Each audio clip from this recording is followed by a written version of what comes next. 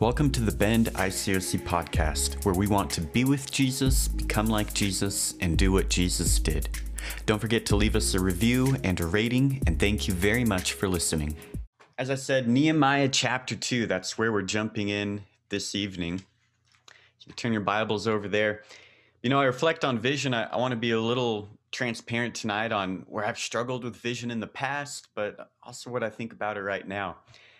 And in the past, moving out to Bend, man, I was praying and fasting, and Holy Spirit gave me this grand vision for the church that I wanted so much. But all I could really come to, and all I could really repeat that summer was, hey, let's fix our eyes on Jesus, Hebrews 12. Let's walk as he walked, 1 John 2. And let's have the same mindset as Christ Jesus, which comes out of Philippians chapter 2. Let's just try to be as much like Jesus as possible. In short, boy, what we have right on our church cards: be with Jesus, become like Jesus, and do what Jesus did. Following him, learning to become like him, committed to Jesus' kingdom mission. As we talked about in our One Another series, that simultaneously confirms our identity as disciples, and it challenges us to live the vision, to live Jesus' vision, and to refine that, to contextualize it to our life, to answer our calling in the overflow of his love. But the more I've reflected on that vision, yes, it's our identity, but it is so good to have our identity as part of the vision, for the vision to not only be aspirational. Because if it's only aspirational or only about the next thing we're going to do, then sometimes a vision could become a long to-do list. And then as disciples, sometimes we could get in a headspace where we do evangelism, or we go on a mission team, or we do prayer, or we do discipleship, or do benevolence. But no, disciples of Jesus are disciple makers. Disciples of Jesus are evangelistic.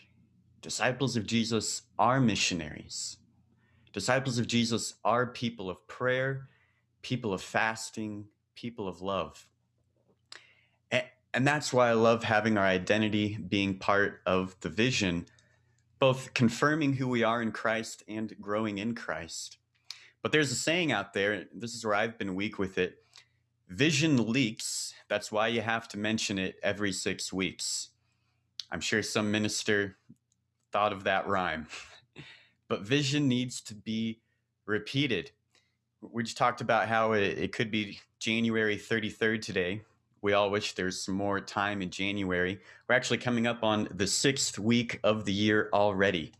That's how fast time goes by. 6 weeks from now, hey, that'll be, I'm bad at math, March 17th, somewhere around in there. Vision needs to be repeated because vision leaks. I think our love leaks, just our love for the lost, our love for Jesus. Things leak. We need to go back to them. And I knew this with vision because when we wrote up that vision statement, and we had that vision workshop early on in the living room at the Mays house that one fall, and we're all putting sticky notes up on the whiteboard, and we're talking about, hey, should this be our vision statement? And I asked a lot of people in the church about a month later, hey, what do you think of our vision? And they said, what vision?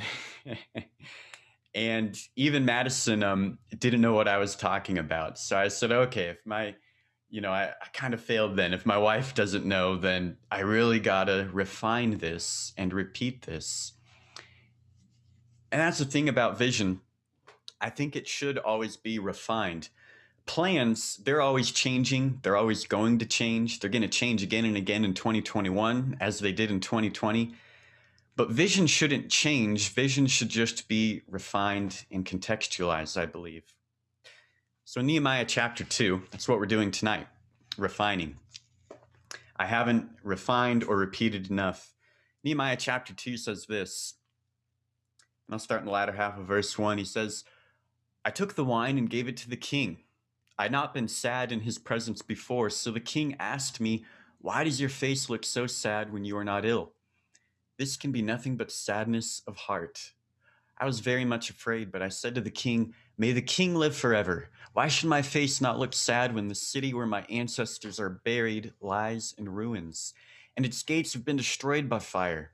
The king said to me, 'What is it you want?' Then I prayed to the God of heaven, and I answered the king, 'If it pleases the king, and if your servant has found favor in his sight, let him send me to the city in Judah where my ancestors are buried so that I can rebuild it.'" Nehemiah shares the need that he sees here. He goes to God in prayer. Then he asks the king if he can go meet the need. It's his vision, his calling. But I imagine the temptations Nehemiah would have had. Maybe this is a vision I don't need to proclaim or put out there or refine or repeat. I think our vision will always be threatened by returning to the status quo rather than rising to meet the needs of our calling, to meet the needs of our community. It mentions there Nehemiah was afraid, very afraid to speak to the king about this. And vision can be a thing that we're very afraid of at times. The scope of the vision for Nehemiah, the demands of the vision for Nehemiah, they're immense.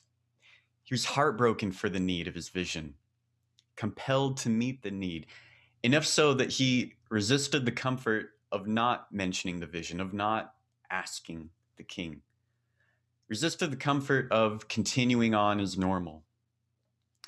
And Nehemiah, he's losing sleep over this vision. He's agonizing over it. It's bringing tears to his eyes. People around him can see it consuming him. Physically, it's written on his face. It's exhausting him as he makes the journey over to Jerusalem. It's requiring great faith and action of him. So much so that everyone around him can see it. They can see it written on his face. The king asks him, "Hey, what's going on? What can I do for you?" It's how palpable his vision was coming off. I think that status quo, and I think, all right, there's Jesus's vision, right? And we speak about that a lot, but man, what's Satan's vision? What would his counter vision be? And I think Satan wants to work in the status quo of the world. Hey, just go back to being like the world. You see that return in scripture. For Satan, that's not seeking discipleship, not being missional. It's taking our eyes off of Jesus, returning to our worldly self, our false self, no longer being transformed to become like him, and no longer being set free to see his kingdom come. When we start following that vision, Satan's vision, going away from Jesus, we start denying our identity in the vision. We start sounding like atheists. We say things like, "God can't use me. I can't do that. I can't meet those needs in my community." We deny the power of the cross right there. But Jesus has a vision for each and every one of us. The status quo will always threaten to replace that vision. And vision will always be challenged, I think, as we saw in 2020, by crisis management. And we got to take care of those things. But vision needs to be refined and repeated. In 2021, we want to deal with those things that derail our vision. We want to address those things. We want to repeat our vision. The things that take our eyes off Jesus. The things that can entangle us. Like I said, visions don't change, they're refined, but plans change. Plans are always changing. Nehemiah was all in for his vision, and more so tonight, we're going to start to talk about some plans to contextualize this vision. But Nehemiah was all in. There's an intentionality, right? Vision doesn't just bubble up organically by chance, and then we give it some thought. I mentioned it a couple of years ago at a workshop in the fall, and then one day the vision will come about. Some time will pass and the vision will be complete, and sooner or later we'll stop calling ourselves missionaries on a when we'll say, "Hey, look, things are changing." We'll just stop using those terms. Vision doesn't work that way. When you do it like Nehemiah, you don't sort of aspire to the vision Jesus has for your life. It's all in. You don't sort of parachute, you parachute. You jump in. You either do it or you don't. Nehemiah's vision, it had a clear sacrifice, clear commitment, a demonstration of his commitment others could see. That's when people can see your heart, the way they saw Nehemiah's heart. Man, this is a man who's living his vision. And I imagine that for the Bend Church, disciples who are becoming like Jesus, living their vision, other people in the world seeing our heart because of that, seeing how much we want to meet the needs in this community. I think that's powerful when we are living the vision. It's so powerful for Nehemiah. Others could see him living it. It silenced them, you know. He says, "Hey, I'm doing a great work and I cannot come down." He's committed to it. He had a lot of critics, but they couldn't speak against what he was doing because he was actually doing it. Same thing for us. When people can see your heart, they can disagree with your position, but it's difficult to disagree with the lived out conviction, right? With somebody who's daring greatly, with somebody who's in the arena. And Nehemiah dared greatly. He lived and breathed the vision. It gave him, as well as him just being a righteous man, a moral authority in his life because he was living the vision. Makes me think of a modern day example for us, just Kelly Boyd over in Eugene. Having a moral authority, I believe, yes, because he's a righteous man, but also he's living a vision. He's taken his go-to truck out there every week. He's meeting the needs of the community. He's feeding the homeless. And now, because Kelly moved to Eugene 5 years ago, so let's plant house churches around Oregon. There's a house church in Salem, Corvallis, Bend, things other people couldn't even imagine 5 years ago. Because Kelly said, I know God has a heart for these people in these cities, and we need to get to them, and I want to match that heart, become who I need to be to match that. And Kelly prays about that every morning, thinks about that, lives that every day. And I know there's times, just like Nehemiah, where Kelly's been incredibly criticized for that vision, sometimes even by disciples, sometimes by righteous men, for good reason, probably. I know there's times when Kelly probably feels very alone in that vision. And I think anyone who lives vision will have times of being criticized, times of feeling alone. But amen, there's a great many who help Kelly in that. And I think there's a great many who are attracted to vision because of its moral authority, because there's something attractive about that person in the arena that I don't think they'll remain alone forever. For Central Oregon, imagine, I think what God originates, he orchestrates. You know, when we climb up the mountains here and we turn around, we can see everything that we missed on the way up. And we can see, you know, on the way up, we just see these false summits and it's challenging. And we go, man, how can we ever do it? It's such a big obstacle. But then we get to the top and we look down and we go, oh, look, there's a glacier, there's a lake. I didn't see that. Wow, I didn't see that over there. Same thing with vision. It's very tough to think about vision looking forward at all the needs and challenges. It's stuff that only God can do. But when we look back, we can see everything that God has done. We can look back down the mountain. And for me, that's one of the greatest ways of contextualizing that vision, of beginning to plan for here in Central Oregon, is when we start to look back. You know, Roy said it to me this morning, oh, you should have bought your house in 2019 because then you'd have more equity. Well, we did start the church in 2019, and we do have vision equity because of what the Holy Spirit has already done in you and in the church here in Central Oregon. The Holy Spirit's already doing stuff, and we can see where the Holy Spirit's been fruitful and work with that. You know, we once had a campus ministry here in Bend. We're sharing our faith on campus every day, running around over there, lunchtime Bible talks, guests coming out to church from campus. We once had a Singles Brothers household here in Bend.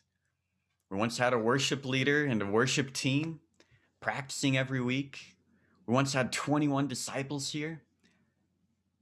And I believe what the Holy Spirit orchestrated previously here, he can do again. And all of that, the Holy Spirit orchestrated and was unimaginable. It was beyond some of my wildest prayers for what the church would be doing here in the first year in Bend, Oregon. I'm so proud of everybody who was a part of that. You know, even regionally, previously in our Oregon, Montana, Idaho, 4 or 5 years ago, we had one, if not two, campus interns in every city with a campus ministry. And now there's only 2 campus ministers over in Eugene, in Oregon, Montana, Idaho. And many of those churches currently do not have a campus ministry. But the Holy Spirit's done it before, and I think the Holy Spirit can do more than we can even imagine in Oregon, Montana, and Idaho. Holy Spirit's done so much. I think the Holy Spirit wants to work on COCC. I think the Holy Spirit wants to work in Oregon, Montana, Idaho, wants to work in Redmond now that we have disciples here. I believe the Holy Spirit wants us to have 21 disciples again, 21 and 21. And amen, even beyond that, I know he has a heart for more disciples here. To have an active campus ministry, to have engaged young professionals, to have a kids' kingdom someday, a marrieds outreach, an online ministry, a Bend go-to truck, a teen ministry, a future church board with disciples who are being with Jesus, becoming like Jesus, and doing what Jesus did. Because Jesus wants to do so much with this family and meeting the needs of this community. But Jesus is searching for church planters. Who's going to go and plant COCC? Who's going to plant the marrieds outreach? Who's going to plant the online ministry in different areas? And I think that's the way the Holy Spirit and Jesus needs us to be thinking, rather than when can we go from saying we're planters to planted. He's looking for those who are going to sow the seeds and plant. He's searching for planters. And that's what I invite everybody into. As you hear that, becoming like Jesus, doing what Jesus did, how do you refine and contextualize that vision for you? How does the Holy Spirit want you to meet those needs? Because if God paints a picture on your heart in refining that vision, I think in time you'll feel it as a moral imperative. You'll have an obedience to it that compels you to take action. You say, I can't help myself. Man, this is what Jesus sees for me. I'm a disciple, and Jesus has a vision that I can become who I need to be to see this vision come true. I can be transformed. I can have his heart in whatever area that is, to seek and save the lost, to send workers in the harvest, to care for the sick, to set the captives free.